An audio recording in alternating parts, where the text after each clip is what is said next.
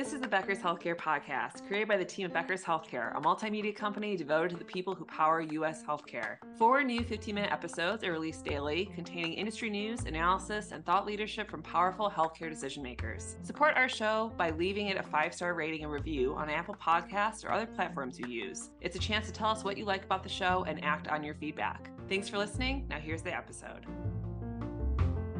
Welcome, everyone, to the Becker's Healthcare podcast series. I am Ryan Muhammad, writer and moderator with Becker's Healthcare, and I'm absolutely thrilled to have with me today Michael Bagel, Associate Vice President of Public Policy at Alliance of Community Health Plans. Michael, it's very nice to have you on the podcast today. How are you? I'm wonderful. Thank you for having me. Of course. Well, to get us started, would you mind please introducing yourself and then telling us a bit about your background? Sure. So I'm Michael Bagel. I am ACHP's Associate Vice President of Public Policy. So I develop, I implement, I advocate for policy priorities with administration officials, with lawmakers, on all parts of healthcare, especially focused on community nonprofit health plans. I have been a public policy expert and thought leader for a couple of decades now. And before I joined ACHP in 2019, I served as a senior policy advisor at the Department of Health and Human Services in DC.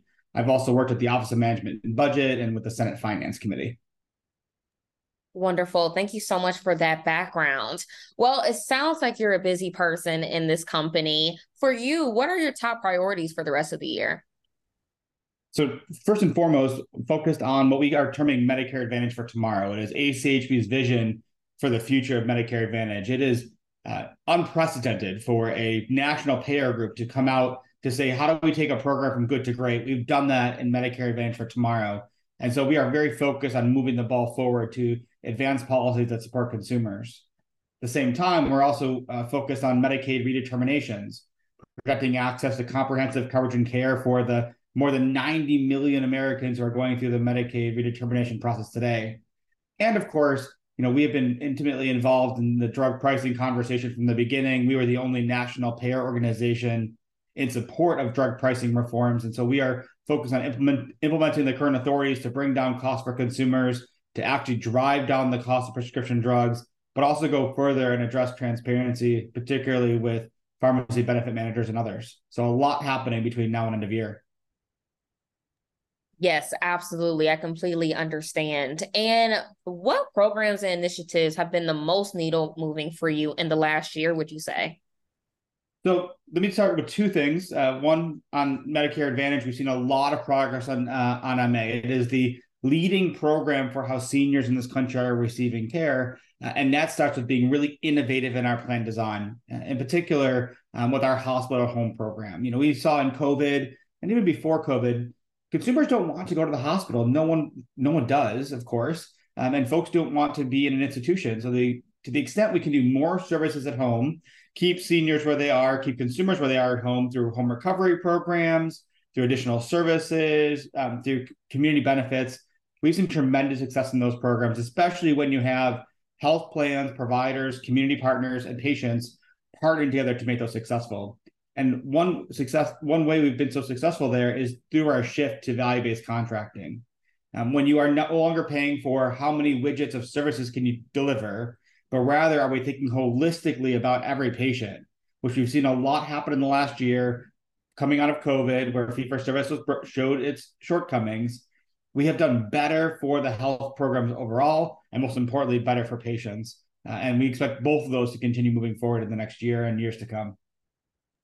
Absolutely. Well, I also hope so. That sounds like an amazing plan. And Michael, before I let you go, the last thing that I want to ask you is, how are you thinking about growth and member experience? So member experience is our top priority. And it begins not just with what does a member receive when they're in the physician office.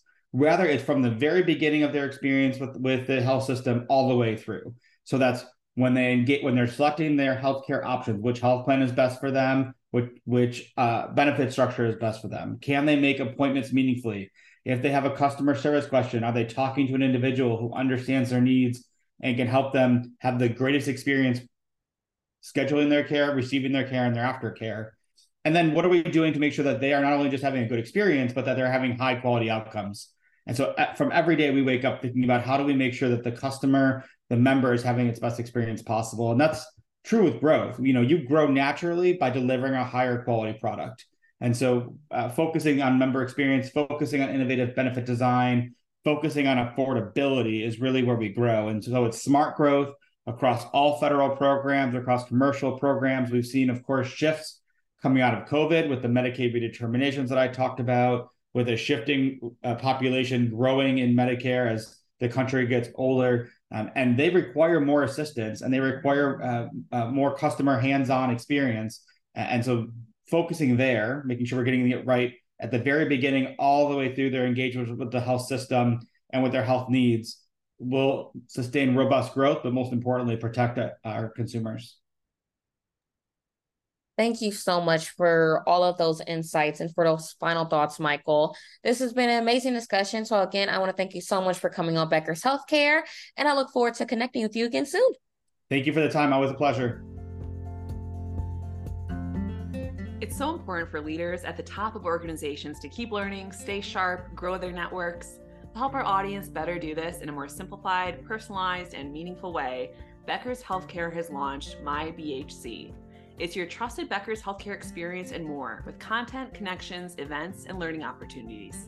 Join the community free of charge at www.my.beckershospitalreview.com, and we'll see you there.